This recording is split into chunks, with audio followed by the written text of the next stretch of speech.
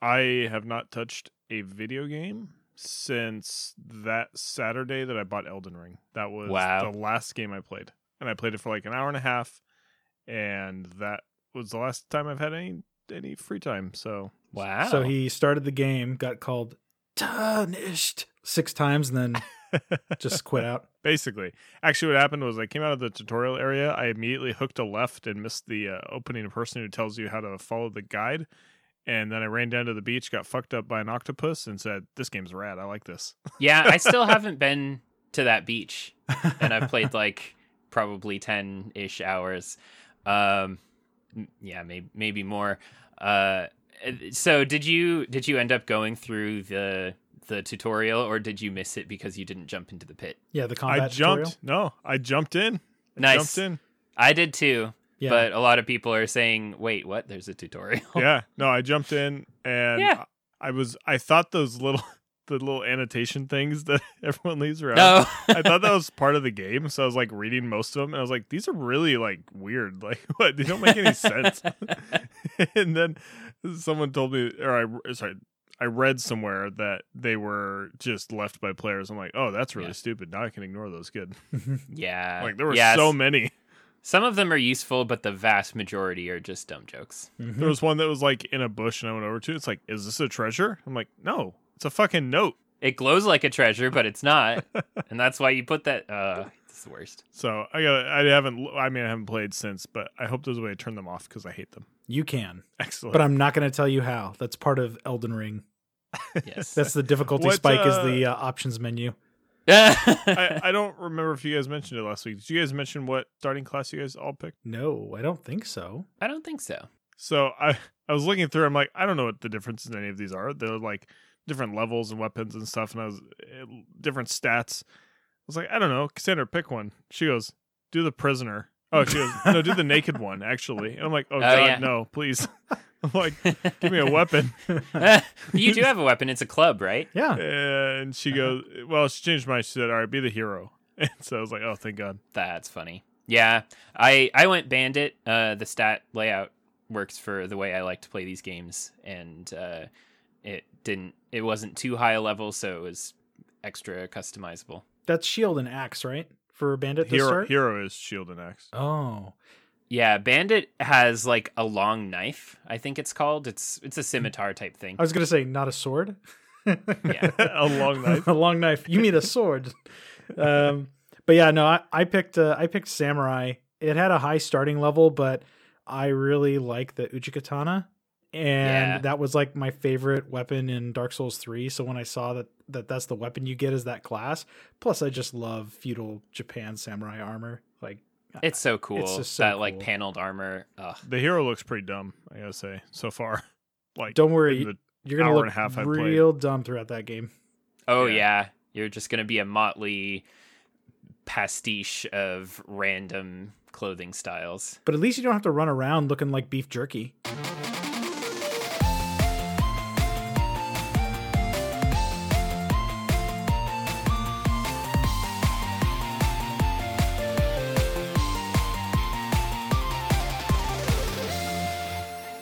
Well, welcome to Cohops Podcast episode 32. We have Zach back. Welcome back. Thank you. And as always, we have Garrett here. Howdy. And I'm Nick. And yeah, we are happy to have the whole crew, but it was very nice to have Daniel on the last episode. So go check that one out if you haven't, if you're for some reason listening out of order. Hey, Garrett, I have a question for you. Oh no. Oh boy. How does a non-binary samurai kill people? You tickle their balls. They slash them. Oh, that's awesome. I like that. I like that. Oh, that's good. All right. New show edition is the dad joke of the week. Yeah, that was actually a from pretty our good one. resident Maybe. dad. I saw that one on Reddit, and I thought it was really funny. I like that. That's good. I love it. Well, speaking of things we love, hopefully, we have a beer this episode, and I'm sure Zach will love it because this is exactly his deal.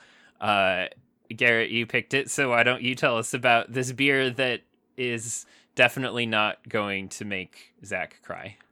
Well, just like last episode, at the end, I was like, okay, I'm going to challenge myself and start picking things that are outside of my beer comfort range, particularly not the 50% of the beer aisle IPA style brews. So I went with a local beer with Wander Brewing, and this is the Global Mutt Baltic Porter.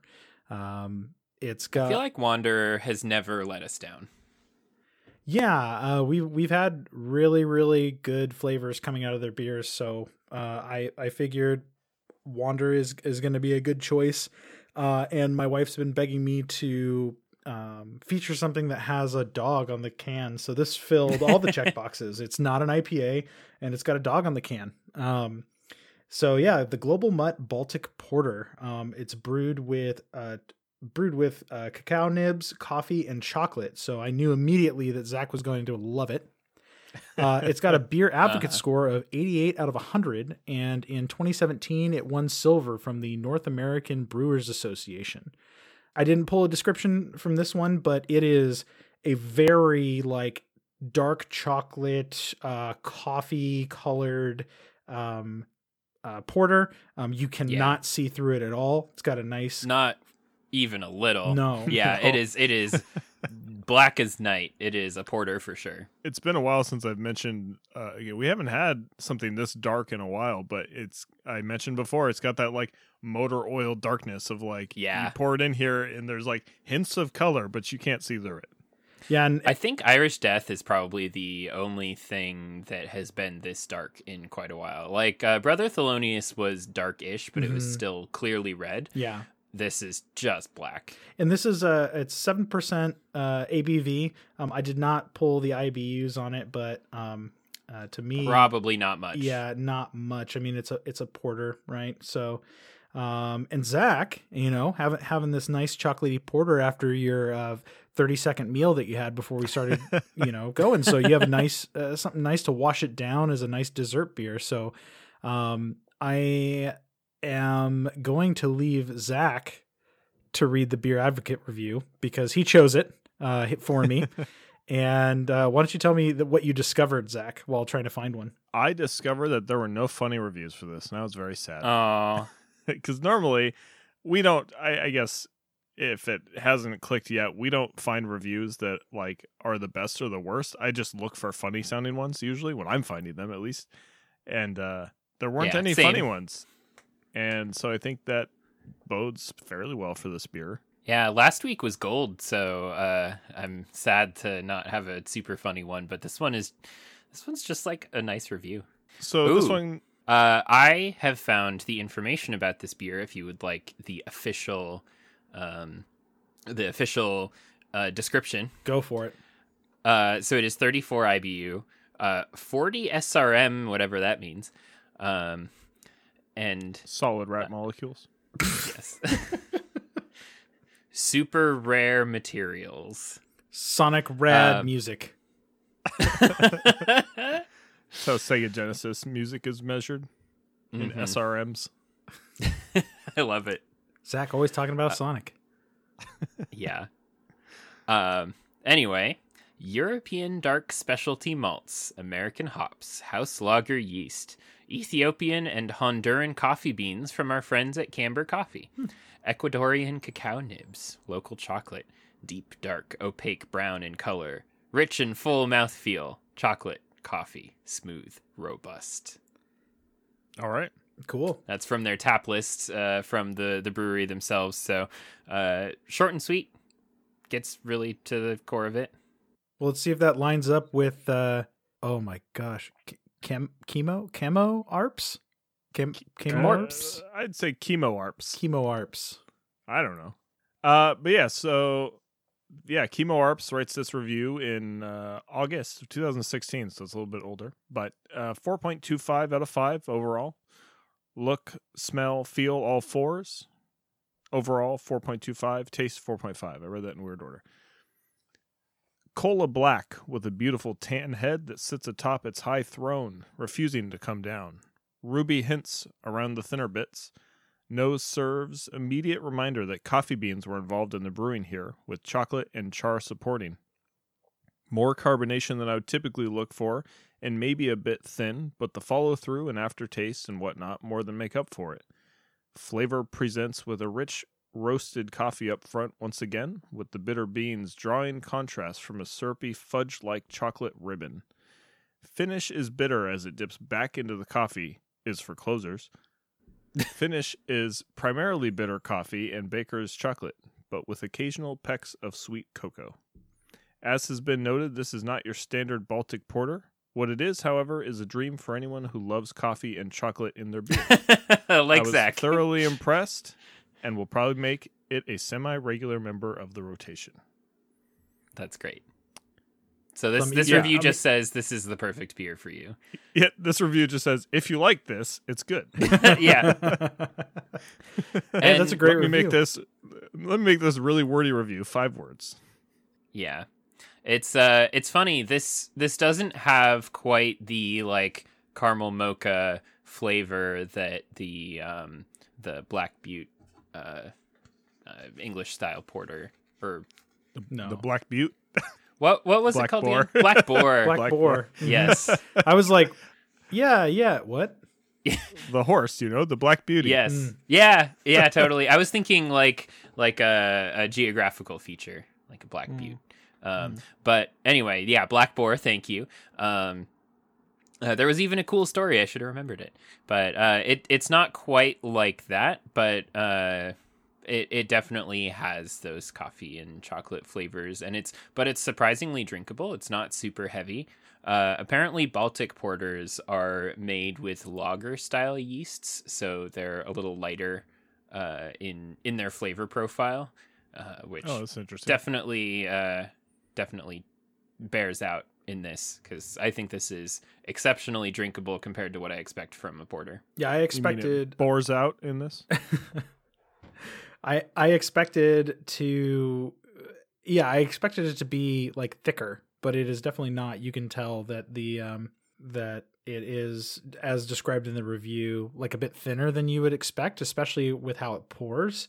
I mean, like the head of my beer is sticking to the rim of my glass, almost like if you've ever, had wine and they like swirl it around and it has like legs, right? And it's the wine drips slowly down the sides. The head is just completely stuck to the top of my glass, but it's thin, but it's very, very flavorful. Someone can probably correct me if I'm wrong, but I believe that's technically called delacing. Sure, it looks like lace. I don't know. That's cool. I'm making shit up. No, that's great. Nobody knows. We should come up with our own acronyms and terms just to confuse people who actually drink beer. Do it to just infuriate Chip, I guess. Yeah, Yeah. I like that. Yeah, every episode we have a new meaning for IBU and SRM. The side doily looks really nice on this one. Yeah, The side skirts. There you go. indeed. I think this feels thin, especially compared to Brother Thelonious, which was pretty thick compared to what I expected for that kind of color and flavor profile of beer, where it was pretty rich and creamy almost. And this is a darker beer, but almost lighter in flavor and texture. So I've drank a couple sips of this now, and I'm not really a big fan of the flavor just because it's got a strong coffee taste, which I am notedly not a fan of.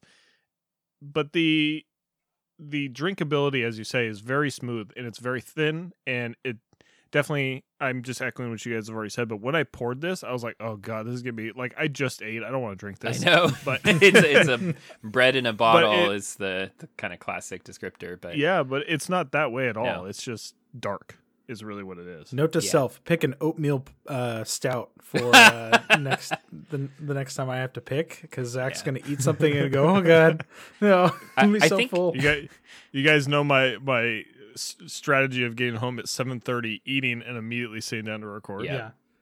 I think I get stouts and porters confused in my head a lot, and so I think I expected some of the things that are signature to a stout out of this porter, and that's not quite how it bears out, which is probably why I'm as surprised as I am about how light it is. But Yeah, and I think thinking about it, as you mentioned, the coffee flavor notes, and I've been pondering it and sipping it.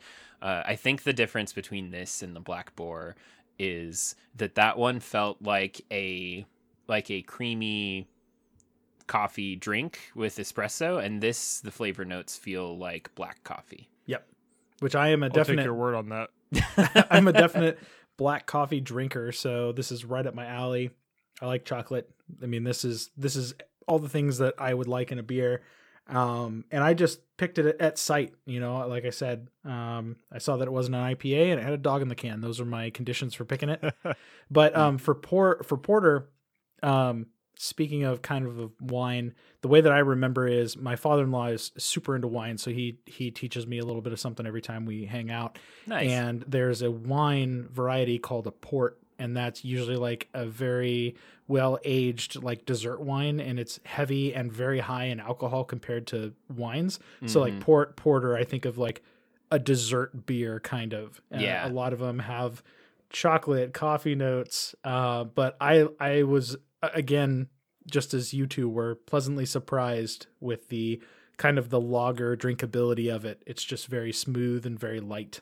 Yeah, this is something like a lot of porters and stouts. I feel like I can have one glass of at a bar if I'm hanging out there for a while, and I cannot have a second one. This, I could see having my second can while we're recording. I brought 3 pints, so 3 of my 4 pints, and I'm getting back up to those numbers. So we'll see how I do, and I'll report back next week when we record to how big of a mistake that was. It's going to be So great. you guys didn't mention how many you each drank last week of the brother. 2. I brought 2 bottles with me. I think Dan got through 3, if I remember him telling me. He did. Oh, I think I had 2. Dan was also very drunk. He didn't eat anything. I'm pretty sure he mentioned Yeah. that, but he didn't eat anything. And afterwards, I was messaging him on Discord, and it was like, "Flibba jibba dabba, I gotta make food." And I was like, "Yeah, man, you gotta get some bread in you or something." Yeah, just eat like 3 tortillas without doing anything to them. Just straight carbs. Yeah, I was definitely feeling it at the end of last episode more than I usually do. So that Brother Thelonious is heavy. And this is not that different. So we'll see how 2 to 3 pints of 9.6 ends up taking us. This could be a funny. I think this is It's only 7. actually. It's only Oh, 7. right. Okay. It's only 7. That's so, yeah, right. don't even worry about it. thinking- You'll breeze through 3. Don't even worry. Yeah, Yeah, it's you'll be fine. fine. You'll be okay. Zach, not being a brave soul, only brought 1. Yeah. He knew That's he fine. wasn't gonna like it, and he was right. Yeah, checks out. I'm gonna finish this one. Yay. I so appreciate you'll it. get that out of me, but I'm not gonna drink any more than And we will happily accept the other 3 from your 4-pack. Oh, of course. that. Worth noting, this was a rather expensive beer too. Yeah. Yeah, I'm Like, sorry, it guys. was like That's no, fine. that's fine. It was like $19, I think, for a 4-pack, for a 4-pack. which is on the pricier side Which- from the ones that we purchased. It's funny. Mine, I bought as singles from the local co-op, and they were $4.49 each. So I think I actually paid less than you did by weird. $1, Damn. or by like 25 cents per beer. Garrett's apologizing, but I made you guys buy a $10 bottle of beer for an early episode with the Kolsch barrel aged. Yeah, That is there's true. one I had recently that if I can find it again, I will try to feature it, and that was like a $15 bottle. So we'll see. Hey, I'm fine with the expensive. It doesn't bother me. Yeah, if it's special, if it's good, like the barrel aged. Everything we do is special, Nick. I know. Yeah. It But is. there's day to day. It's like in fashion. There's like there's wearable fashion that you would. It's like, oh, that's a cool jacket, and then there's fashion Yeezys. that's like, yeah, or like, and then you see stuff that goes down the runway at Paris Fashion Week, and you're like, who would ever wear this anywhere? And the answer is nobody, because it was Yeah. designed for that stage and nothing else. Like a neck to floor poncho. Yeah. Yeah. One of my favorite F1 drivers, arguably greatest of all time, Lewis Hamilton, recently was at Paris Fashion Week, and he was seated next to Zendaya, and he said, he posted on Instagram saying, like, thanks to the designer who sat me next to Zendaya, I'm gonna try to get on Euphoria season 3. These kids need a teacher for real. Yeah, it's good. But anyway, we'll check back in on I was about to say the coffee because, boy, it sure tastes like it. We'll check back in on the beer later. But for now, Zach, why don't you elucidate us on what you have been collecting because you haven't been playing anything? As I mentioned, I have not played a single thing, so I have collected a few things, though. And I'm not going to spend a lot of time on these because we're trying to keep it to one per person, but I wanted to just mention these. So for GameCube, I picked up the Game Boy Player. Yeah, I think is pretty fun. I love that thing. It's the little square thing you smash on the bottom and put in the Game Boy Advance games, and then inevitably lose the disc. Oh, of course. And the disc is very expensive, so I bought the Game Boy Player by itself because there is a way you can make the Game Boy Player bootable off of a memory card. So cool. I'm just going to do that Sneaky. instead of buying the disc, because the disc is quite expensive. The Game Boy Player itself is like $40-ish. Okay. Are you going to ever invest in like the I know that there's like an HDMI converter that goes right into the back of like the Nintendo video thing, isn't there? There's component cables, and they are quite expensive. They're like $300. No. Like I'm talking about like a third party. Like a third party makes something that No. plugs into the back, because they did it for N64, and I thought that they were doing it for GameCube as well. And I feel like that would need actual like converting tech in there. Like that would be like OSSC style, like an actual device that's doing things. The answer is no, though. Yeah. I won't. You have your I'm just gonna put it on my CRTs. you have your CRT, so it doesn't matter. I think I would personally rather invest in something like a Retron that is not necessarily old hardware. Because if I'm using old hardware, I kind of want to keep it as it was, however that is, and like modding stuff is, I don't know. I think at that point I would rather just try to find the games in re-releases or find a way to play them through another more modern means.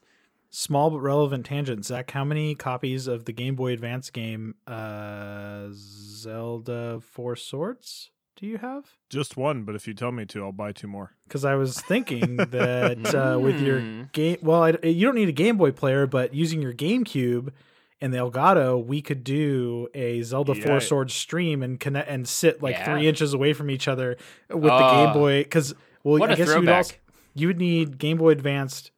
That's fine. I've got plenty of those. Oh yeah, listen, you do. I've got what we need. So you wouldn't hook it up to the GameCube because that's just a link cable game. But there is Four Swords Adventures, which is a GameCube game, and functionally is the same thing. Yes. Oh, then forget. Which I do have. No, but we need to make it painful. So we need to, make it like all the. I'm pretty sure everybody plays with a Game Boy that's hooked up as their controller. Yes. So. Yep.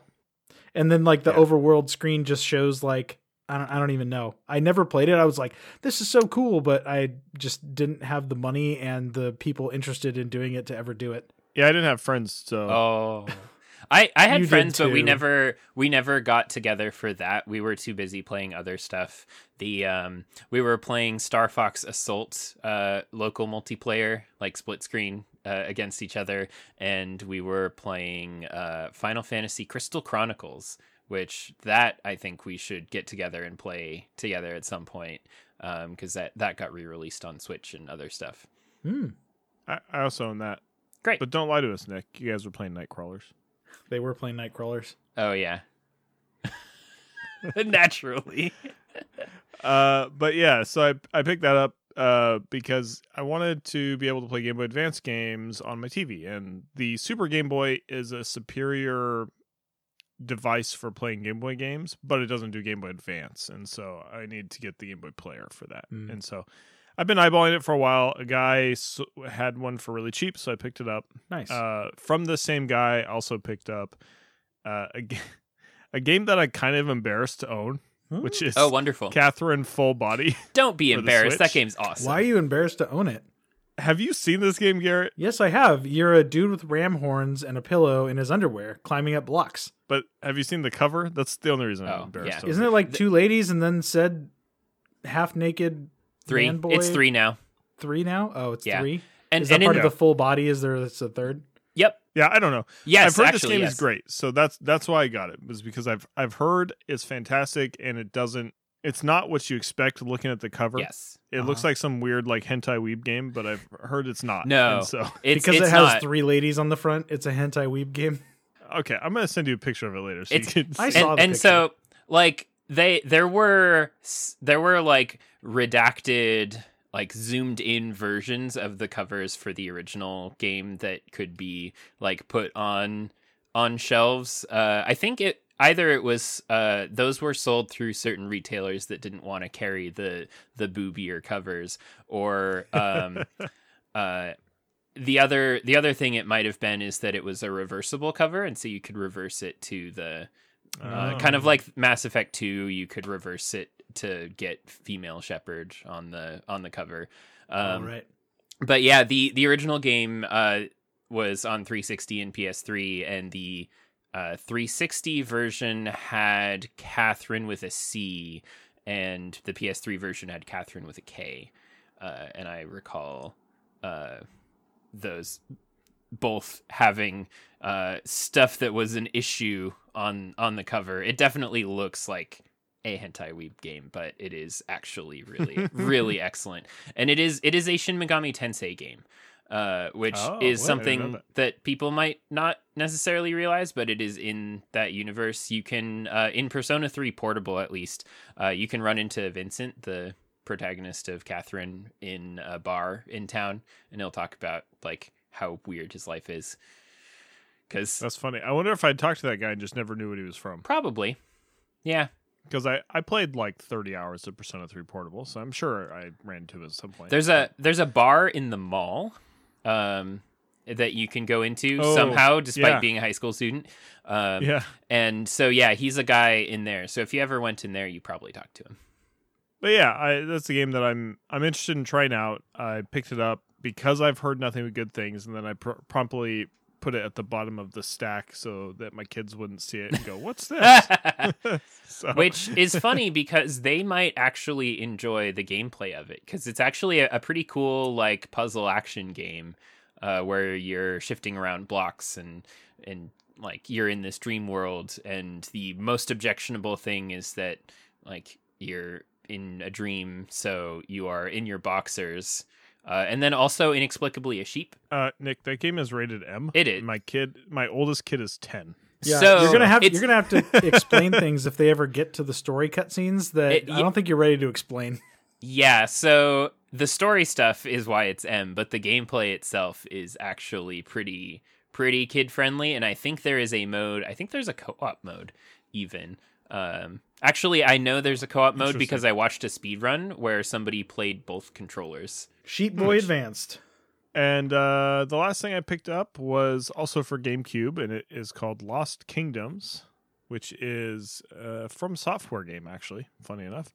Yeah. It's a card-based game, and I don't really know jack shit about it other than it's From Software, and I wanted it, so I bought it. Yeah. I'm going to have to check that out because I like From Software a lot, and I like card-based games a lot, as we discussed recently. And that sounds fascinating. I relatively recently also picked up a 360 era From Software game that's hard to find any way other than physical, which is Ninja Blade. I don't think I've even heard of that game. It seems like a knockoff of like Ninja Gaiden, the Xbox ones, but it has some more interesting things going on. But I don't know exactly what, because I have not played it myself yet. So I'm just taking that on faith from the people who have talked about liking it. So we'll see. I just Googled it, and the top result is From Software's worst game, Ninja Blade. Oh, damn. So, hey, you know what? It's actually on Steam as well. It's $10. So, interesting. So Garrett's going to buy it. Maybe this Great. is going to be this looks awful. Oh my gosh. Yeah, I remember part of it, this game. I remember. I played a demo of this because I had official Xbox magazine from the original Xbox up through the 360, and I played the demo of this. I don't Nice. remember anything other than just the visuals, but Yeah, he looks like he should be in Spec Ops and Ninja Gaiden at the same time. Yeah, it has this like slightly cyberpunky sort of tone to it. It's very strange. The beginning of the description is, it was July 7th, 2011. That's how the beginning of the game description starts. That cannot be good. That's not a good start. Yeah, which that game came out in like 2007, so 2009. The far future of 2011. Yeah, for real. Wow, that was their last game before Demon's Souls. That's pretty wild to think about. I did just remember the most important thing I collected, though, and I forgot to put it on my list until just now, which is Daniel and I went down to Seattle for a concert, and so we stopped at Pink Gorilla Games. Yeah. And I saw something that I collect, which are Virtual Boy games. Oh, yeah.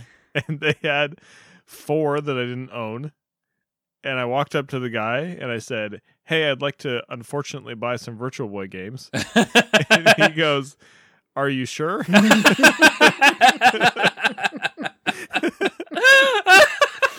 I said, "Yeah, I will." Oh, I had to try so hard not to spit out my beer. Zach, you son of a bitch. That's amazing. So yeah, I bought Panic Bomber, Golf, and Telero Boxer. Nice. And it was like $120 for 3 terrible games. But 7 out of 14 complete. Yeah. Let's go. What was the other one they had that you didn't buy? Because you said they had 4. Nestor's Funky Bowling. And that's because it was $100 by itself. So I figured I'll go for quantity here. Yeah, that's fair. You can come back for it. It's less likely that someone will randomly buy Nestor's Funky Bowling. That said, I am most curious to see what the hell Nestor's Funky Bowling is. Well, you know who Nestor is, right? Oh, he's the like Nintendo Power mascot, right? Yeah, he's from their comics. Yeah. Wow. So there's surprisingly on the Virtual Boy there are 2 bowling games. I don't know how out of 14 fucking games. I don't know how they make 2 bowling games, but well, the bowling is maybe my favorite part of Tekken 7, so there's room there. You know what my favorite part of the Virtual Boy is? Not playing Nothing. it. Yep. Hey, you told me you like Mario Tennis. Yeah, when my eyes were developing, but luckily I didn't have to wear glasses after playing long sessions of the Virtual Boy. The key to playing the Virtual Boy and enjoying it is to have small, short sessions. Yeah. For the 2 good games that exist on That's the what my 3DS and Switch tell me, but I don't believe them. Yeah. So I have one question for Zach before we move on from the Virtual Boy, which is, what is the price that you would pay for Jack Brothers?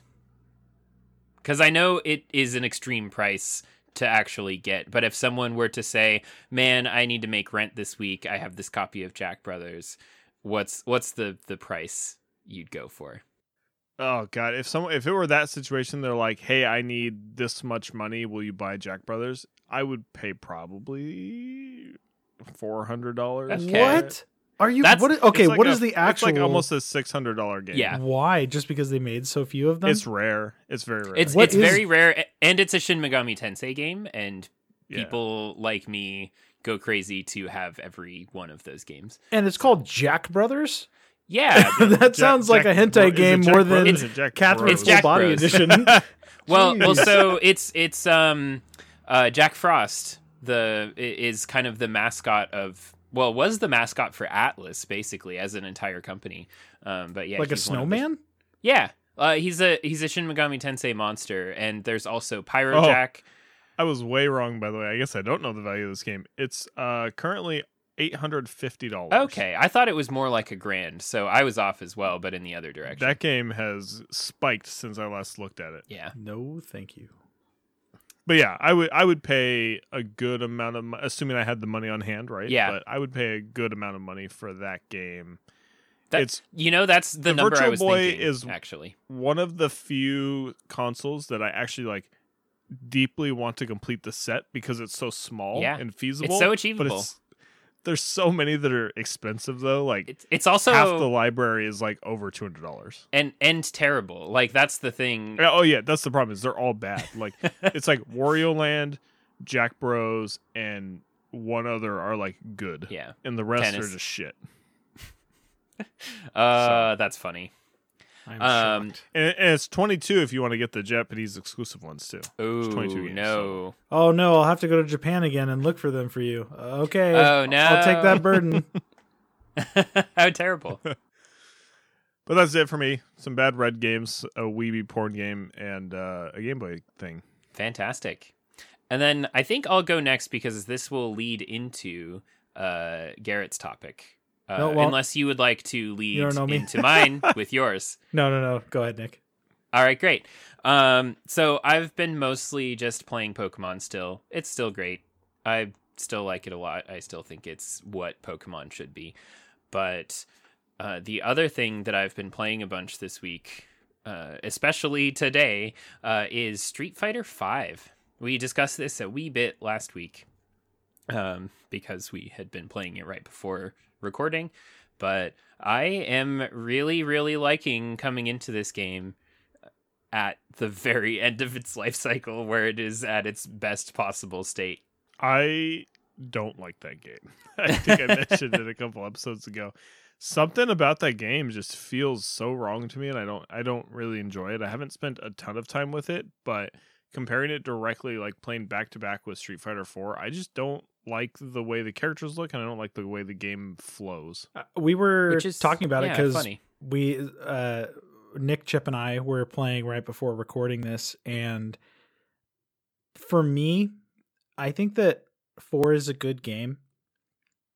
But the problem is that in 4, more than 60% of the roster feels the same. But in 5, when you pick up different characters, they have completely different playstyles.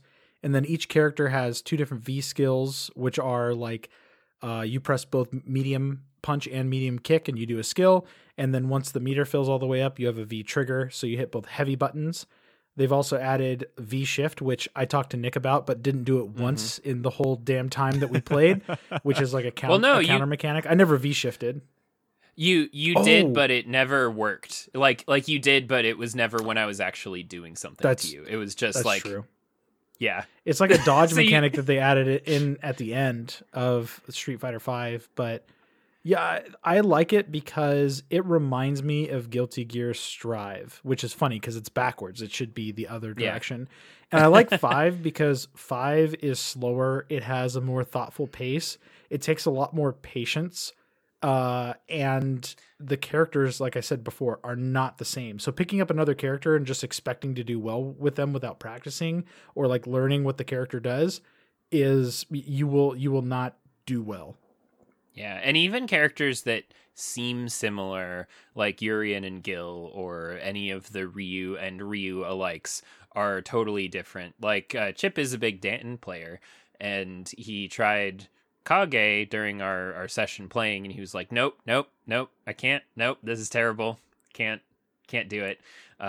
Who should theoretically be, especially because he also plays Ryu, so in theory they would be similar enough, but they're actually pretty different, and I put a lot of value into that too. I like having variety, and it's impressive that they achieve that variety with such a big cast. I'm sure if I spent more time with the game I might enjoy it more, but as it stands with the amount of time I've put into it, it just feels wrong. Yeah. And I don't like, I think the slowness for me is really the detractor. Cause for me in my brain, like when I think about fighting games, I think they're fast paced and they're quick and they're, split second decisions, and Street Fighter 5 feels so fucking slow. Both Nick and I can attest that game could be very, very quick. If you constantly just like whiff shit and get punished and get like a combo going against you, you can lose half of your life bar in like 4 or 5 seconds, Yeah. So that's what would happen to me because I'm bad. Well, and with any fighting game, I mean, I've talked about this before on the show, but what really, I've loved fighting games for so long, but what really propelled me into loving them is understanding that it takes time and dedication to actually learn it. And, I was playing the computer a whole bunch and I'd be really good against the computer. But then as soon as you start playing against a human opponent, they're absolutely unpredictable. And especially playing at the level that like we're playing, it's still like you can wait and you can watch, but you're both learning on the fly and you're both like, it's like a game of checkers and chess at the same time, but also in fast motion. Like you have 99 seconds to outthink this person while they're like actively trying to beat you down. Yeah, like Sakura, I played in arcade mode earlier today and crushed it. I got several perfect victories, and like made it all the way through arcade mode, totally fine. But as soon as I took her into action against Garrett, it was just a slaughter, because he is not the computer and he doesn't respond to rushdown the same way. He is thoughtful and will punish any mistake I make. You're making him And blush, the man. reverse, no, that's the beer. And and the reverse is true of he was also practicing with Urien a little bit. Like probably did you try him in like training mode or something? I played him in arcade mode and I Yeah. made it to the end. So Street Fighter V arcade mode is weird. And there are several different arcade modes for various games in the series. And so I went into the Street Fighter 3 arcade mode with him. Yeah, and that's because it didn't launch with arcade mode until its like 4th year of updates when it got like this major conversion, and then they said, okay, well they have Street Fighter 1, 2, Alpha, 3, 4, and 5, and then also when you select it, you can only select characters that were part of that series to do the arcade mode with. Exactly. And it also tells you like chronologically where in the series they are. So like 1 is 1, 2 is 2, 4 is no, sorry. Alpha's 2. Alpha's 2, sorry. Alpha's 2, 2 is 3, 4 is 4, 4 is 4, 5 is See, 5, this and is confusing 3 as is shit, 6. just Because Yes. trying to hear you say I know. it. So anyway, the way I should say it is 1 is 1, Alpha is 2, and then you go 2, and then 4, 5, and then 3. So Yes. Street Fighter 3, the new generation, is the 6th game in the series timeline. It's the Tokyo Drift of Street Fighter. It's the third So in the it's got series, a- but it's chronologically last. It's got a 40-year-old high schooler as the main protagonist. Yeah, Something like that. basically. The point I was trying to make And was Bow Wow makes an appearance in his Hulk car. Oh man, DK the Drift King, Oh, definitely not just Donkey Kong.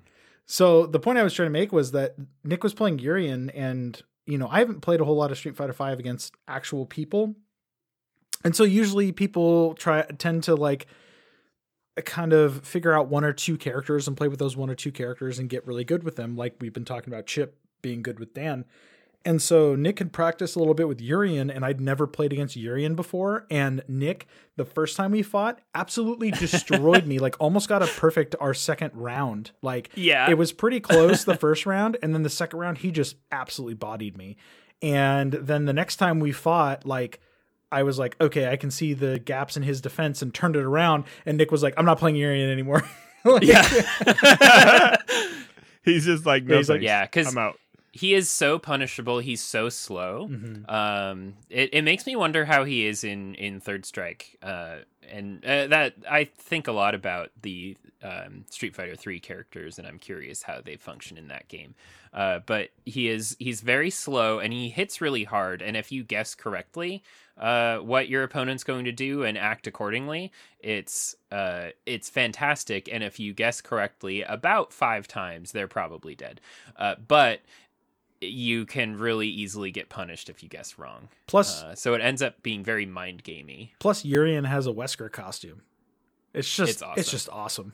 But it was a lot of fun, and I think the reason I like Street Fighter in particular is that it's not especially combo focused. There are combos, and I should put more effort into learning them, but it's not like something like Skullgirls, which we were talking about earlier, or Marvel vs. Capcom 3, or that's what I think of when I think of faster games, is more combo based, because it's like the moves go faster, so it's easier to chain them together. Yeah. And so that's why I think I have a predilection towards slower games, because they just feel more about the neutral game and more about poking and just getting a few good hits in. You'd think I'd like the slower games more because my brain works slower, but it doesn't. I don't. Yeah, and You're like Sonic, you got to go fast.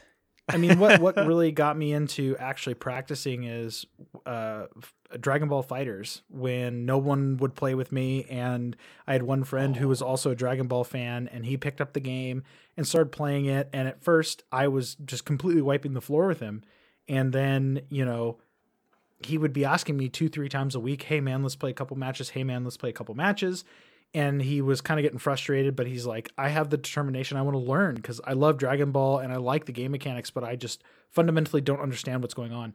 He played training mode. He trained. He watched like competitive stuff and was like, "Okay, I can kind of understand what I need to do and what this character should do." And again, Dragon Ball Fighters, the characters are kind of samey.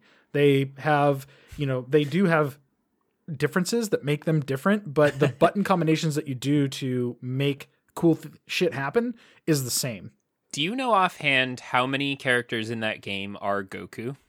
Because I think it's around 6. It's like I think 7. If you count like 7 or 8, if you count the fusions.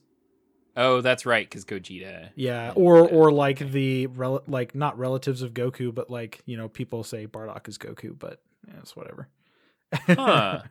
Yeah, I don't know enough about Dragon Ball for that to make sense. But anyway, yeah, that's sure. that's Dragon Ball deep cut, I guess. But I'm unhappy with your statement. Well, no. I mean, this is the community. The community is like I know. I'm unhappy that you told me that the community thinks that. I mean, it's wrong because his lariat is unbeatable. So Bardock's Nice. Bardock's lariat and then special to special cancel is just great. So you're telling me that Bardock isn't Goku, he's Zangief? No, because he's not a grappler. He's not Cooler. Okay. He's not Broly. There's no grapplers in Dragon Ball Fighters. Well, I guess 16 is there are some 16 there's has some grapples. more characters with But he's command not like grabs. a pure grappler. No. There's no pure grapplers. No, because there's no like Abel or Zangief. no, because that's not how the game is. I or mean, it's a tag fighting King. game with a very set focus on kind of what it does, like the fast, frenetic gameplay. Yeah. But the point to my long rambling story is that he liked the source material and he liked the game enough that he went in and practiced. And to this day, we are now like 50-50. And I would say he's probably better than me. Like if we were just to pick it up, he would be way better than me. But there are nights where we would go and I would go 12-0 against him. I just could not touch him. Even if he was playing like a random joke team that he'd never practiced, I would just get in my head. Sounds like me playing and against then, you. Just the next time we would play, I would body him 12-0 and then we'd go 6-6 or whatever. And so, we had that rivalry, and now playing Street Fighter V, like I didn't feel it in 4 because 4 online just feels so mushy that I don't feel like the things that I'm doing with my hands actually translate into the game. If we were going to play local, it'd be different. But yeah, it's definitely a netcode issue. But it's still 5 feels good enough. Like 5 the net play feels good enough, and it makes me excited to play because after playing Dragon Ball Fighters, playing Guilty Gear Strive was the next game that I played where I was like, man, the net play is really, really good and I really enjoy this. Then I started playing a little bit of 5, dropped it because nobody but Dan would play with me. And now, we got Chip, we got Nick, Daniel. Yeah, you've hooked me for sure. Daniel needs to data mule it from somebody because fuck Comcast. But wow, just no mention of Zach, huh? Zach, you've played twice with me, buddy. You played Street Fighter V. But I have it. I know that you have it. You know how many games that you have that you're like, oh, let's play this game. Well, as we mentioned, I haven't played a game in 2 weeks, so sure. But you should definitely get in on Street Fighter V, and I think as you get used to it, it will feel better. And maybe it's a matter of picking the right characters too, because some of the characters are much faster than others. But yeah, I think what you're saying about practice and patience and like going in depth and learning, it's something that never really felt worth it to me. Like I didn't want to put in all that time and dedication because no game or character, I guess specifically, really appealed to me enough to feel like I should put in the effort. But it's especially having our little group of friends to play, I'm kind of getting there. Mm-hmm. And like tonight we played for about an hour, and most of the time I was playing Akira from Rival Schools, and I did not win a single round with Akira until the very last one, where I had learned enough to get there. It was and it was cool. even against Ryu, Chip's Ryu, which is pretty strong. It wasn't like he was holding No, back. I think it was Dan. It was his top character. You fought. Oh, no? Yeah, you fought Dan because That's right. you were like, "Oops, I picked Akira," and he goes, "Oops, I was going to pick Luke." Yeah. I was also going to pick Luke because Mhm. that's my guy. But yeah, it's great. You like Popeye arms? I don't mind the Popeye arms. I think it's like it fits the style of the game, and there's something like it's a little gross, but it's kind of cartoonish, and everyone's gross in the same ways, so it kind of makes sense to me. The only game that I've ever had the desire to like practice and get good at was Counter-Strike, and I think you have to have a motivation, right? So like if you're playing just arcade mode, you're not gonna you don't care because as you said, you can perfect them being a shit tier player. Yeah. But when you have a group of friends who are all playing the same game and you're all competing against each other, that's motivation to improve. And so I think it is interesting that we're all getting into it. Well, you guys are all getting into it, and I'm kind of sort of getting Yeah, into it. and I'm motivated to like actually play randoms online and start playing ranked. Like Chip That's scary to me, but I might too. Chip day one, like just started playing Dan online and was like, "Let's Yeah. fucking go." He bought it and he's like, I'm getting wrecked. Yeah, That's amazing. But that's how you get better, is you learn and you get that motivation. And that's why I like fighting games, because it's up to me. You mentioned Counter-Strike, but Yeah. that's one of the reasons that I don't like team-based games, because you always have to have that many people to go and play. Where with fighting games, it's on you. Like it's on you to learn and coordinate and be able to make those snap decisions rather than having to rely on a bunch of other people, which I think team games are fantastic. At this point in my life, it's really hard to gather a team of people who are on the same level and who are dedicated to spending an hour plus to be able to achieve a goal, more or less play a video game, right? Yeah, that was me in college. Like I had plenty of people around to play League of Legends or Dota, and either totally fill or mostly fill. MOBAs. I know, right? Totally fill a 5-person team, or at least get close enough that we would only have 1 or 2 randoms. But these days, yeah, especially with everyone's schedules, it's very, very difficult to get that kind of group together and have that kind of feeling that you're like learning and processing and playing to your utmost. But yeah, so that's Street Fighter V. I look forward to playing it more, and especially honing in on the characters I like. I'm glad I checked in with it at the very end, because the 2 characters that I like the most, Luke and Akira, are the 2 most recently released ones. So they're the 2 last characters. But yeah, so with that, Garrett, why don't you tell us some news? Because I'm excited for this too. Yeah, I'll be very, very quick. So EVO 2022, which I've talked about EVO in the past, which is arguably the largest in-person fighting game tournament in the world, in terms of variety and competition, because it is worldwide. It's not just a national tournament, it's an international tournament. So you get people from all over the world competing. And it normally happened in Las Vegas every August. And over the last 2 years, obviously because of the pandemic, it's been online. There's been some controversy with some of the people who used to head and manage it, but it has now has new life breathed into it, whatever. And so Sony became a partner with EVO, and they're like, hey, this doesn't mean that just it's going to be played on all PS4s. We accept all these different things. Well, all the games this year are being played on PS4. So we'll see what happens. Yeah. It doesn't really matter to me. I'm just happy to have an in-person tournament again. But August 5th through the 7th in Las Vegas, Nevada, they had a live stream tonight at 5 p.m.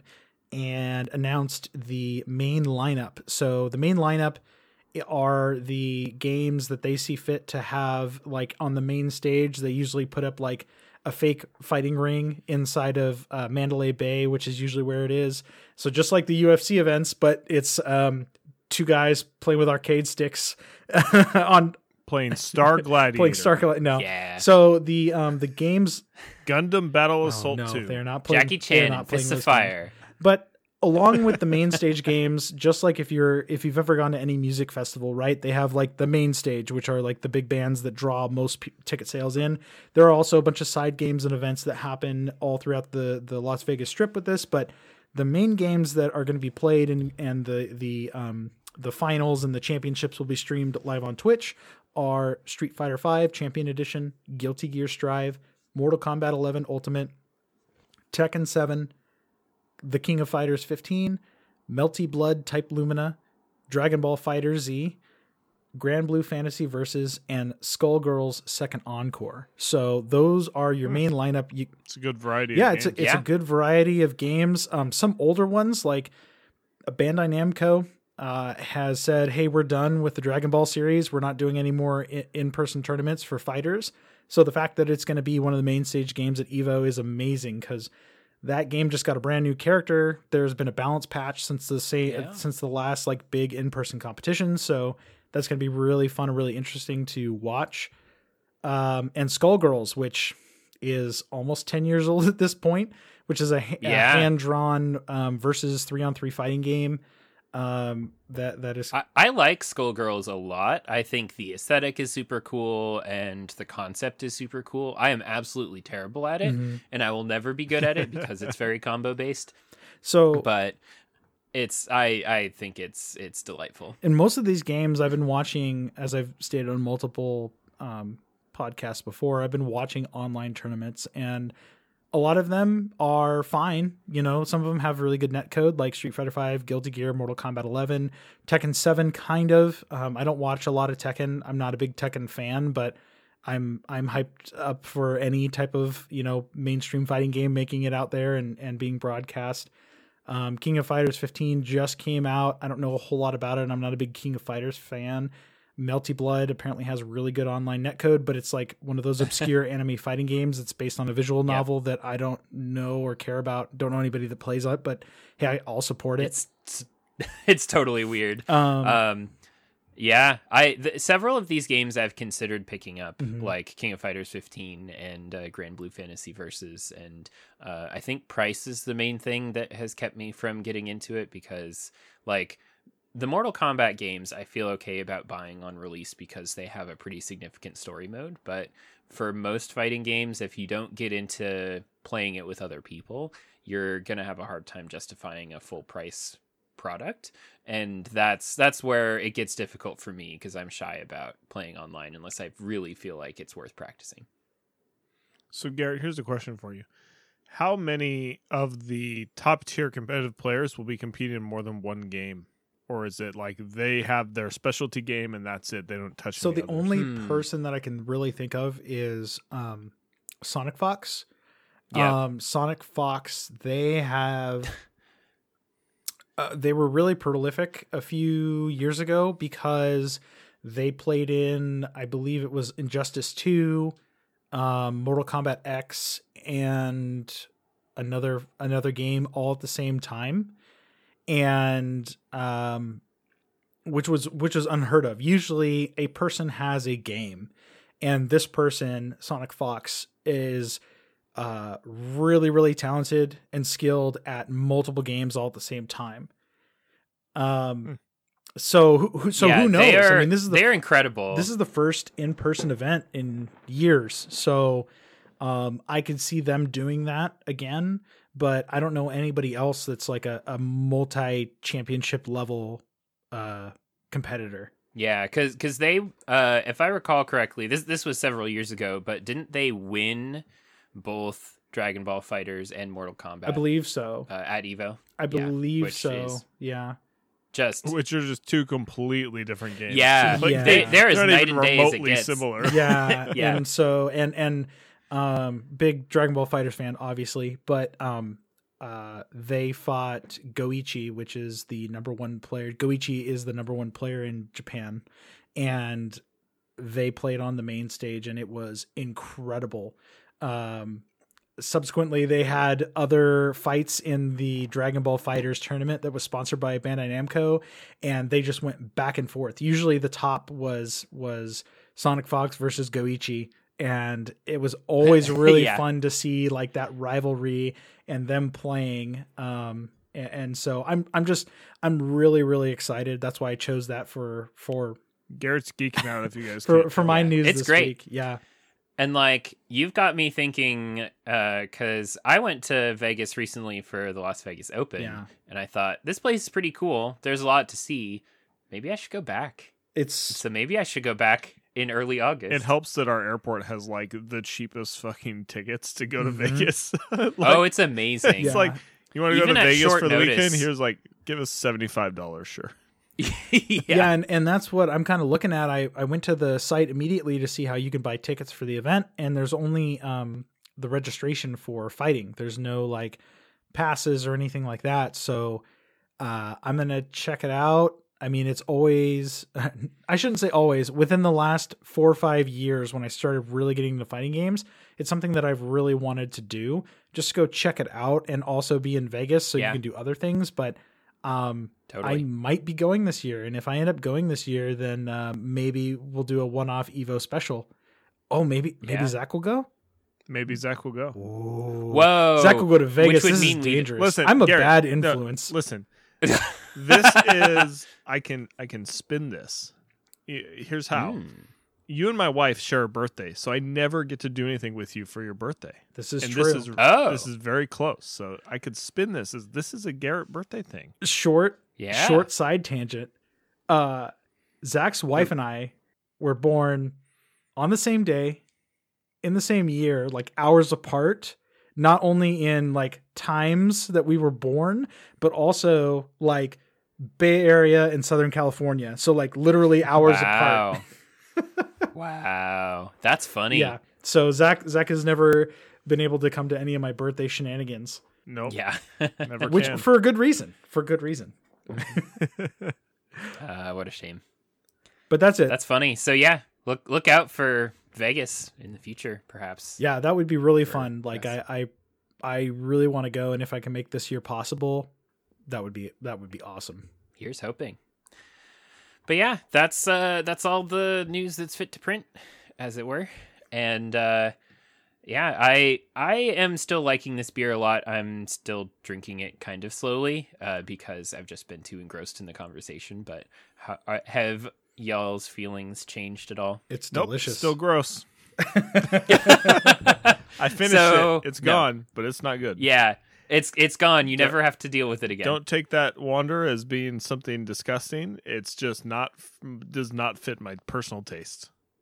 Yeah, I still think Wander has 100% batting average for me, because this is exceptional, and this is probably something that, because it's a style that I like, is gonna be something I get. Wander has, I've only had one thing I didn't like from them outside of this, and that was because it was just disgusting, and that was their key lime fruited sour Millie. Huh. I've had other Millie flavors, and they were really good. And so I was like, oh, key lime, like lime is like my favorite flavor. I'm going to enjoy this. And I bought it, and I took a big ass swig, and I was like, oh, like this tastes like someone just squirted, like you go to the store, you get one of those little circular lime things, and someone just squirted in there and like carbonated it, and then they they canned it. And I was like, oh, it's fucking disgusting. I couldn't even finish it. That. I made Garrett finish it. Oh man, when I was a kid, I would do that. I would get those little lime things, and I would just squeeze it into my mouth.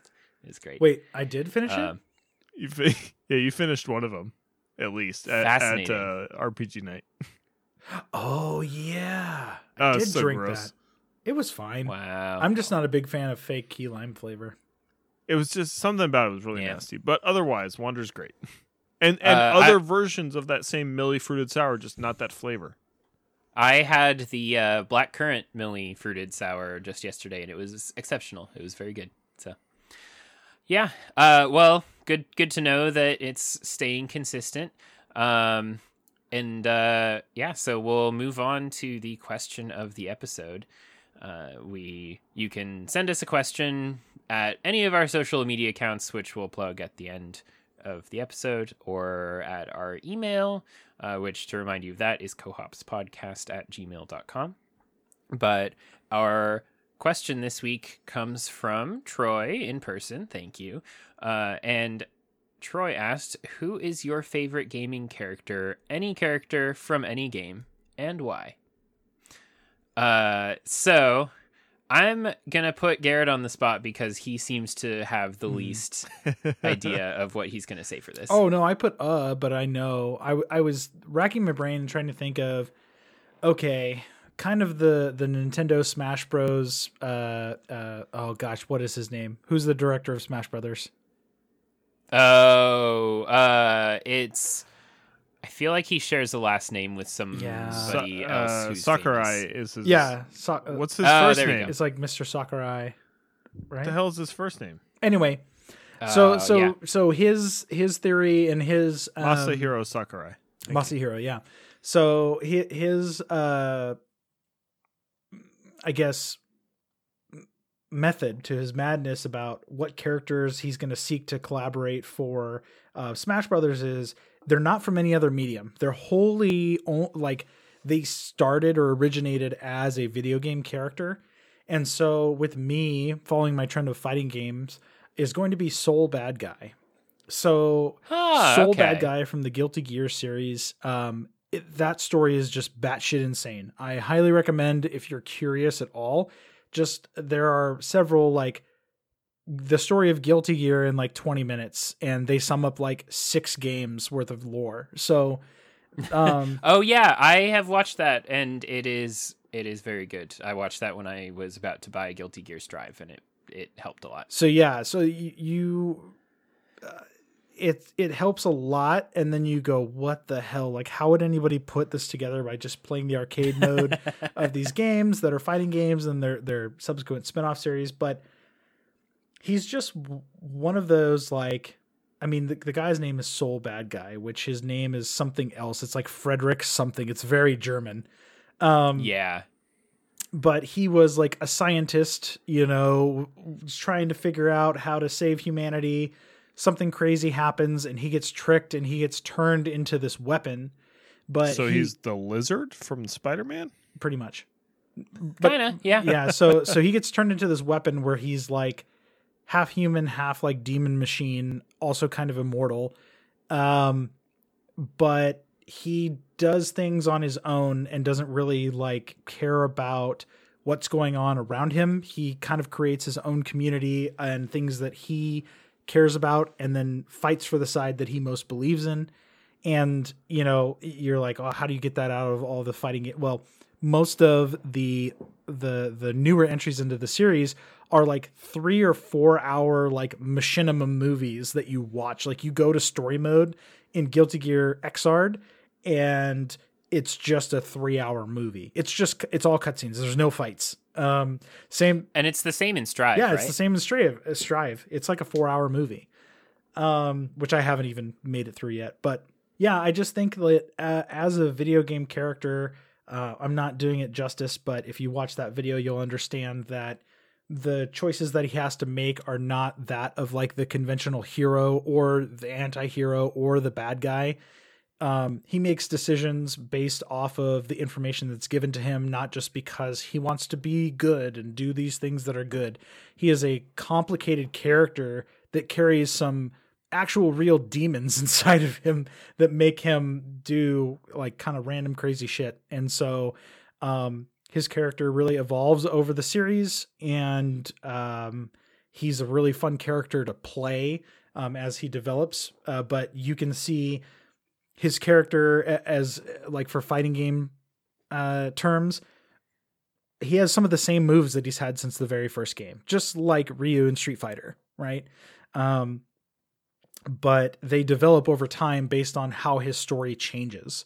So he can no longer, in the newest entry, like freely transform into a gear, which is this type of like demon creature that is locked inside of him.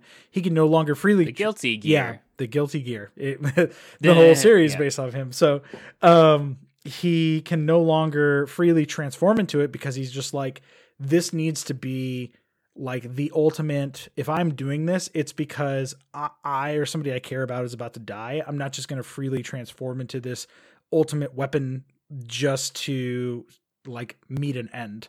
It has to be something that's like really important. So that's who I would say. I'd say Soul Bad Guy is my favorite like video game character. I'm surprised, but I probably shouldn't be. Yeah. I figured it would be Same. like someone from Gears of War or Halo No, or something like that, just because like knowing your past with games, I figured that might be the case. But So I mean, I considered it, but when I thought about it, the characters up until 5 in Gears are pretty two-dimensional. They're pretty flat. They have their motivations, and they're doing it because we're killing the aliens. And I thought about Master Chief, and I hope I'm not squashing on anybody's, but Master Chief, even playing through Halo Infinite, Master Chief has like no character because you're supposed to imprint yourself onto him, and it's like, I'm fighting the aliens. He's just a cipher. Yeah, and in the later ones, it gets batshit crazy because he's just like, I'm in love with my AI that abandoned me, and so I'm trying to get back. And it's like, that is bullshit. I'm just gonna shoot aliens because it's Halo.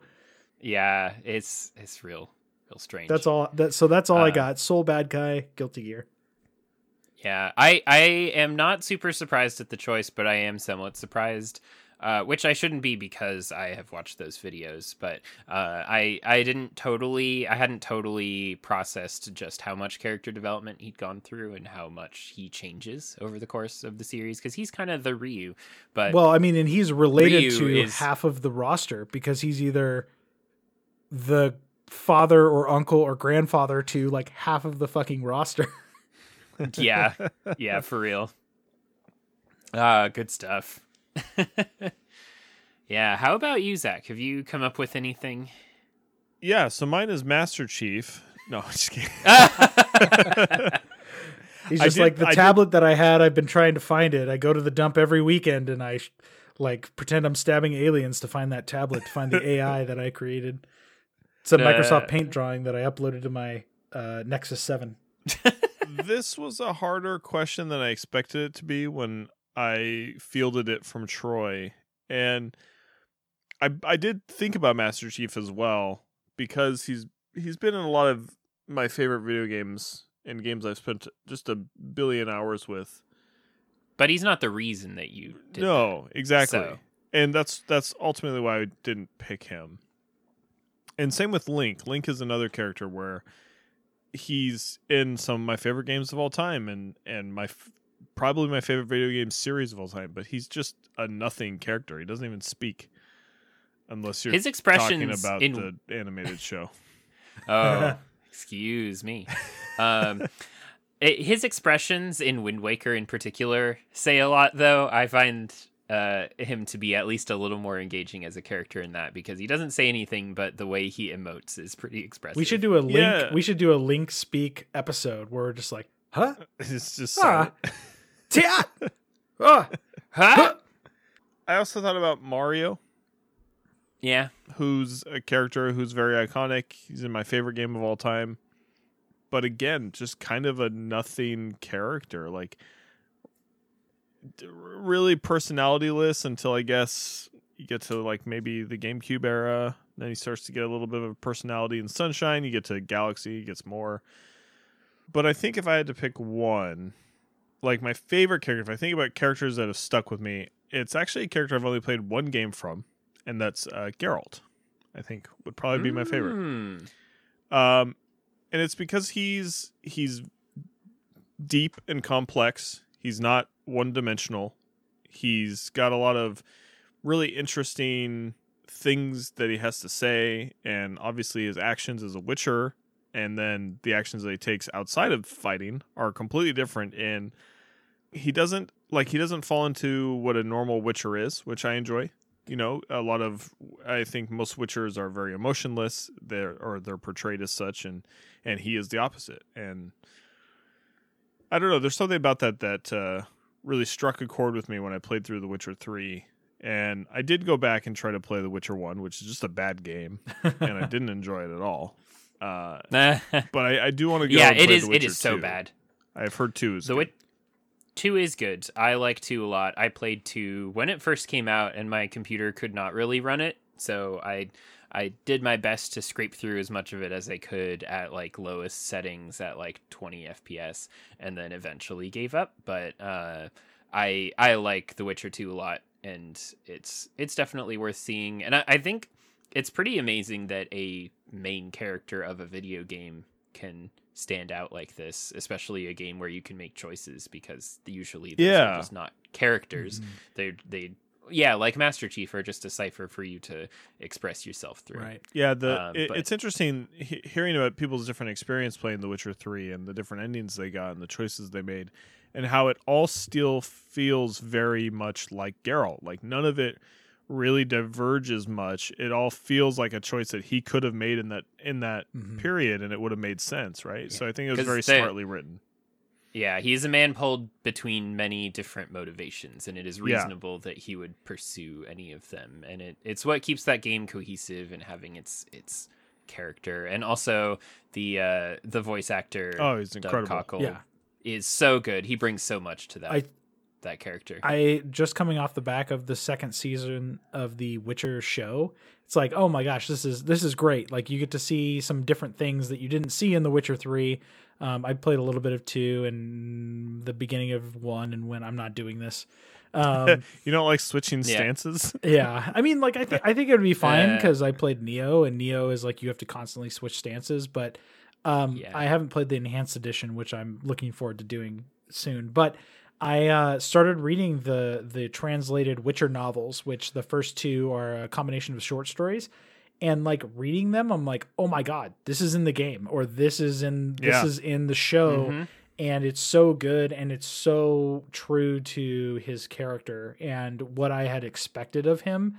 Like nothing is like shocking me. Usually you pick up something that's in a different medium and you're like, well, I know that this isn't like this in the book, because no, his character is pretty consistent throughout all the different mediums that he's in, which is hard to do. So applause to all the directors. I mean, the writer of the novels, first of all, the translator, and then the directors of the show and the directors of the game, because his character is consistent without. He's a fantastic character. For sure. And on top of it all, he's just a badass, right? Like he's just of course, a monster slaying machine. So on top of all the deep intricacies of his character and the developments that he goes through, the whole time throughout, he's just killing shit too, which is awesome. Yeah. He's friends with everybody and kills the monsters he needs to kill and saves the ones he needs to save. Yeah. But yeah, so that's mine. I had a difficult time with this just because it was like I had to think pretty deep, because it was like the characters that I would immediately gravitate towards are just nothing characters. It's like they have no depth. I at first had a hard time picking any, and then I had a hard time picking one, because once I really got thinking about it, I had a bunch of different answers. There's one of your 3 that I know. I don't think I know the other 2. I know 2 of them. Oh, that's fun. So I've listed 3. I'm also going to list a 4th. I'm going to give quick shout outs to a few and then talk about one more in depth. But I really like both Garrus Vakarian from the Mass Effect series and Zagreus from Hades, because they're somewhat similar personalities, and they're both like thoughtful and calculating, but also like thoughtful and kind, and they like Zagreus in particular is another one where he's a main character, but he expresses himself through the way that he talks to people and is just like cares about building relationships with the people around him. And another one with just an incredible voice actor. Yeah, Zagreus and Garrus both have great voice actors, and it's kind of amazing that Zagreus' voice actor is just the composer of the game, the guy who's always been composing the Supergiant games. When you told me that, I went, "Whoa!" Yeah, that's pretty incredible. They're both really well written and amazingly acted. It's great. So those are great characters that I love. I also really love I couldn't go through this without mentioning a Persona character, and so my very favorite from all of the games is Makoto Nijima from Persona 5, perhaps better known as Queen. She is I almost mentioned Kanji from 4. Oh, Kanji's great. I do like Kanji a lot, but he's not better than Geralt. I love Kanji. I think Kanji is not similar enough to my disposition to be a super favorite of mine to mention here, but like Kanji is exceptional. There are other characters like Niles from Fire Emblem Fates who are very different from me in ways that are kind of fun.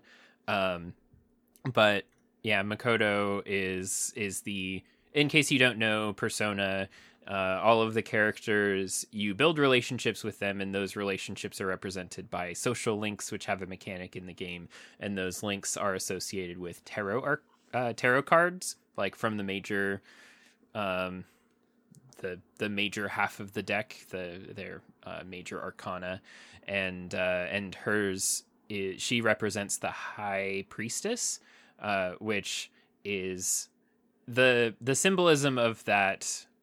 There's a lot of symbolism in that card, but it is especially about like being a beacon of light for others and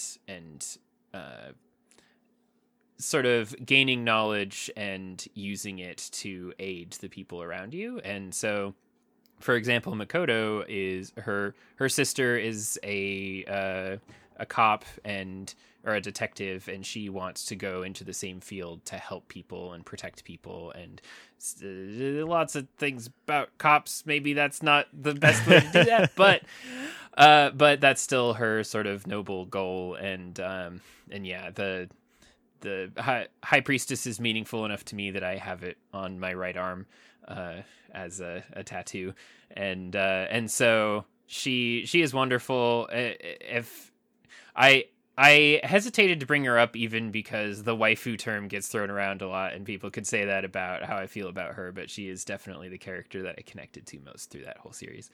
But my actual answer is a weird one, which I expect some of you might not know, which is Emily Kaldwin from Dishonored 2. That's why I don't know it. Yeah. Same. That's the one I didn't know on your list, and I was like, "Who? Okay, when is this from?" Yeah. So Dishonored 2.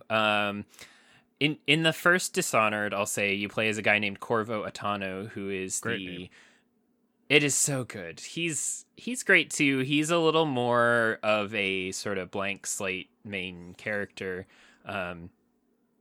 He's very quiet and just kind of does his business, but his thing is he's the bodyguard to the Empress of this nation. I think it's called Gristle.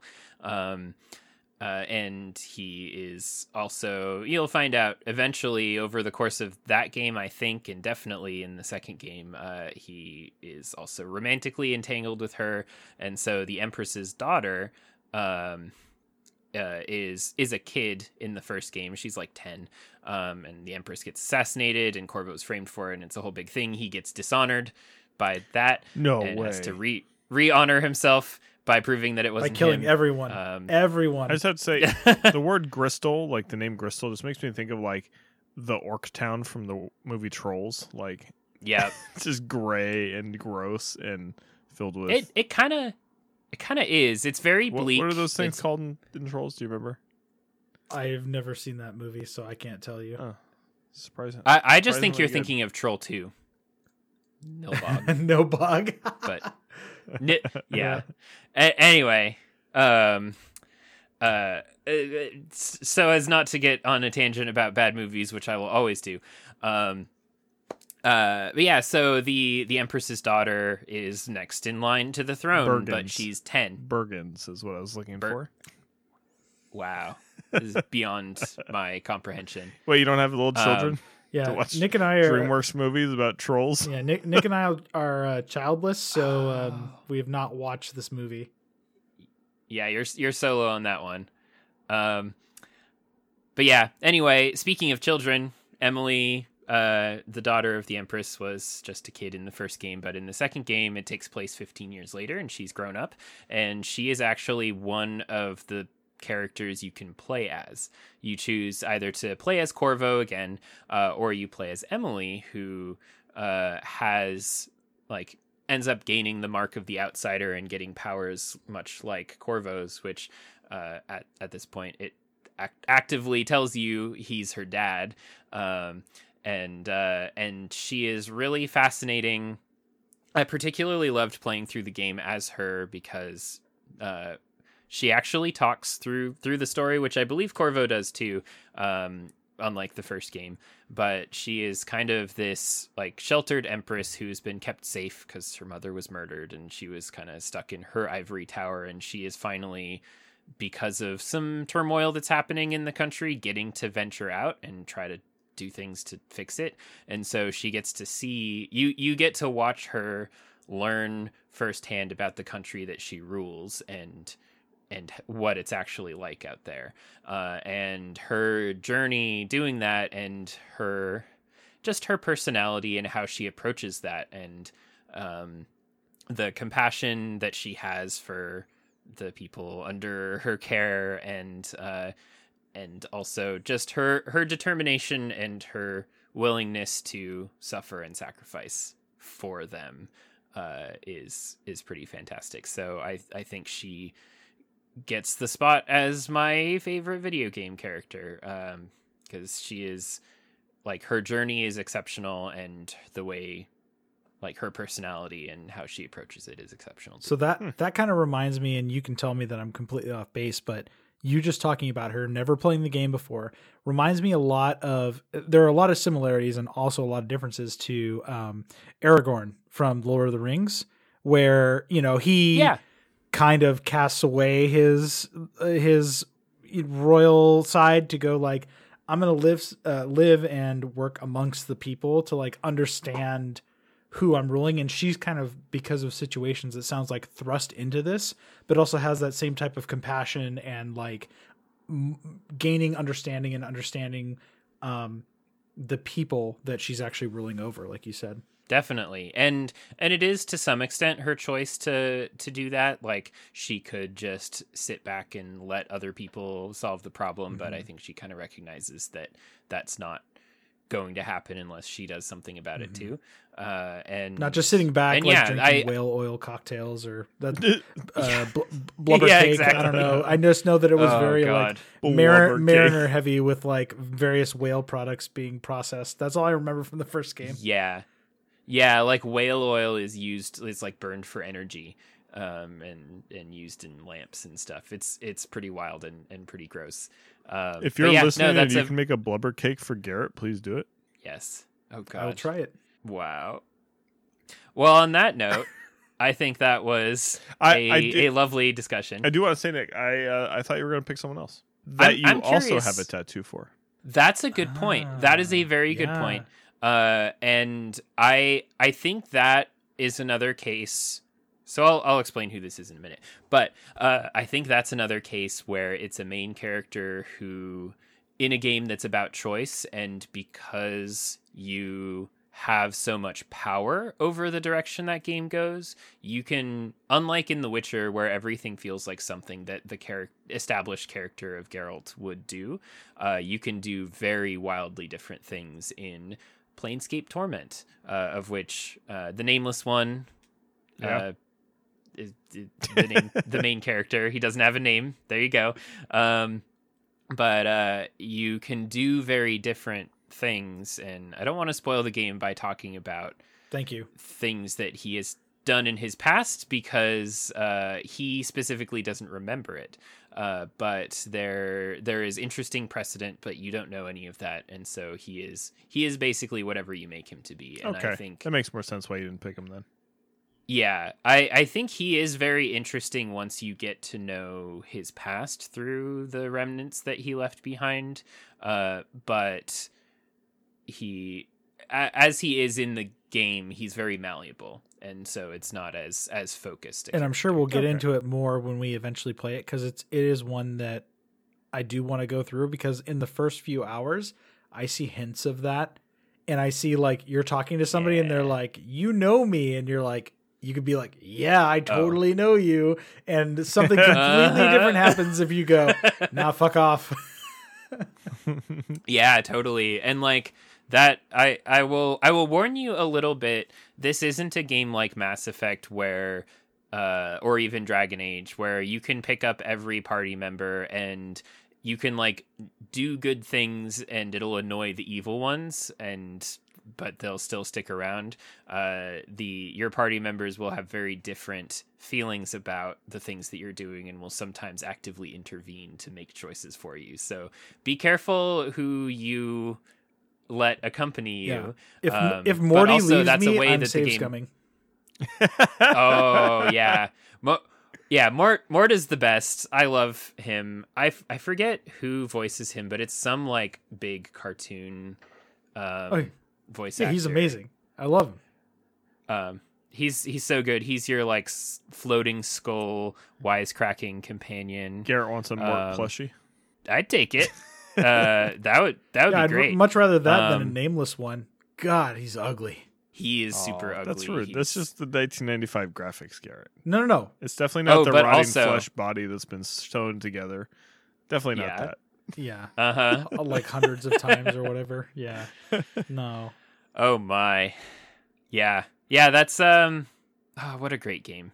Definitely. And so there is actually a character from that game that I think is up there among my favorite characters in games, and her name is Fall from Grace, and that is all I will say because I don't want to spoil anything about who she is or what she does. Of course, other characters have like names like that. Of course they do. Of course they do. Yeah, it's great. The nameless one, you've got Fall from Grace, and then you have Mort. Yeah, which is the greatest character. If I had finished Torment, I think that Mort would be up there on my list. And because Mort's good, and there is another character. I opened up a can of worms for Nick's brain. Oh my god, this is your fault. You sure this did. Is your fault, Zach. And I can't reasonably say that he is my favorite character of any game ever because I can't remember his name right now. But that's probably the forgotten beer. One.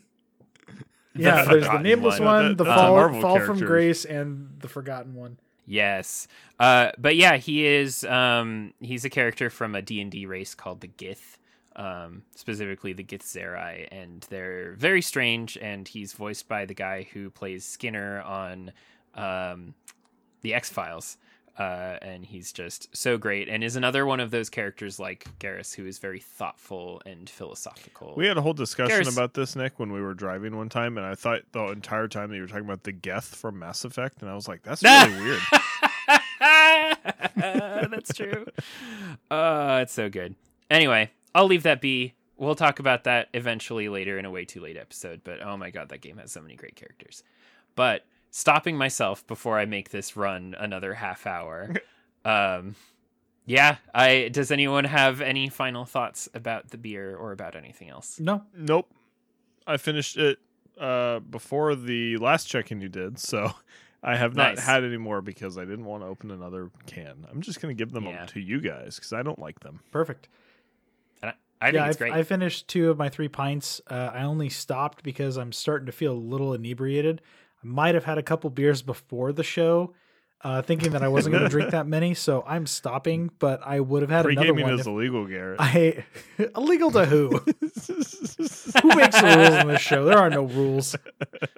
The rules are show up and try to record and be coherent and think about things that are written on this list. Fair enough. Oh, man. I was watching a YouTube video about someone trying to recreate and improve on drinks from Applebee's, alcoholic drinks from Applebee's, and what he did so that he could like film get a his hangover, reactions. drink a whole bunch of perfect margaritas from Applebee's. Yeah, it's like 50% sugar.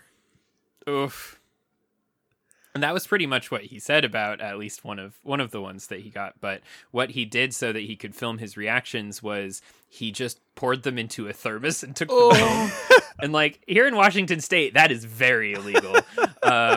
But wherever he is, that's probably maybe fine. Or at least I would assume it's fine because he posted a video on the internet with his face all over it, saying and showing him. See, like Applebee's, based on their food, I haven't been to. Then again, I have not been into an Applebee's in like probably almost 20 years. I had a friend growing up in California that worked as a waiter when he was in high school at Applebee's back in like I would say Applebee's heyday. But now all I hear from anybody that ever goes there is just like semi-warm, like microwave food. So I imagine that in the bar, they're like shaking, like a shaker, like a bartender would, but inside is like battery powered microwave technology. And they put a goo pouch into it and then they just shake it and it heats up the goo pouch and they pour it over ice. And then, you've got heated goo over ice, and that's what your drink is. It doesn't help that our local Applebee's has been shut down multiple times for E. coli outbreaks. I thought it was MRSA. That as well. Or whatever the cruise is that what it is? It's not MRSA. What's the cruise thing that people get? Tom. It's a thing that people get from when you go onto a cruise. I don't know. I'm not old enough to know. I don't know. I've never been on a cruise, but that's what I heard. It's been shut down a few times. Well, I guess to end that giant commercial or slam on Applebee's, we should just chat really quickly about where you can find us. So at Cohops Podcast on Twitter, Facebook, Instagram, and Twitch. As Nick stated earlier, you can send emails, comments, questions, suggestions to cohopspodcast@gmail.com. And your email might be read on the show. So if you don't want something read on the show, please let us know. Zach, where can we find you outside of Cohops? The random occasional time I post on Twitter, it's at Zach Has No Pants. And you can find me at gmake16 on Instagram and Twitter. And I know Nick, who unfortunately dropped out because of internet issues. You can find him. I think it's Nicholas and Nicholas.Prinzing. Correct. I don't remember which one of those is Twitter and which one's Instagram, but try them both. Yeah, you'll find one. It'll be like hitting the I'm feeling lucky button on Google. Hey, and you know what? This thought crossed my mind, and I'll go on to a random tangent. I guess that's kind of related, but if you would like us to not state this and just put it in the description, because the few of you that listen know where to find us, you can do that. Because I'm sure that you can find us if you're interested in finding us. But continue to give us your feedback. Thank you again for listening, and have a good night. Later.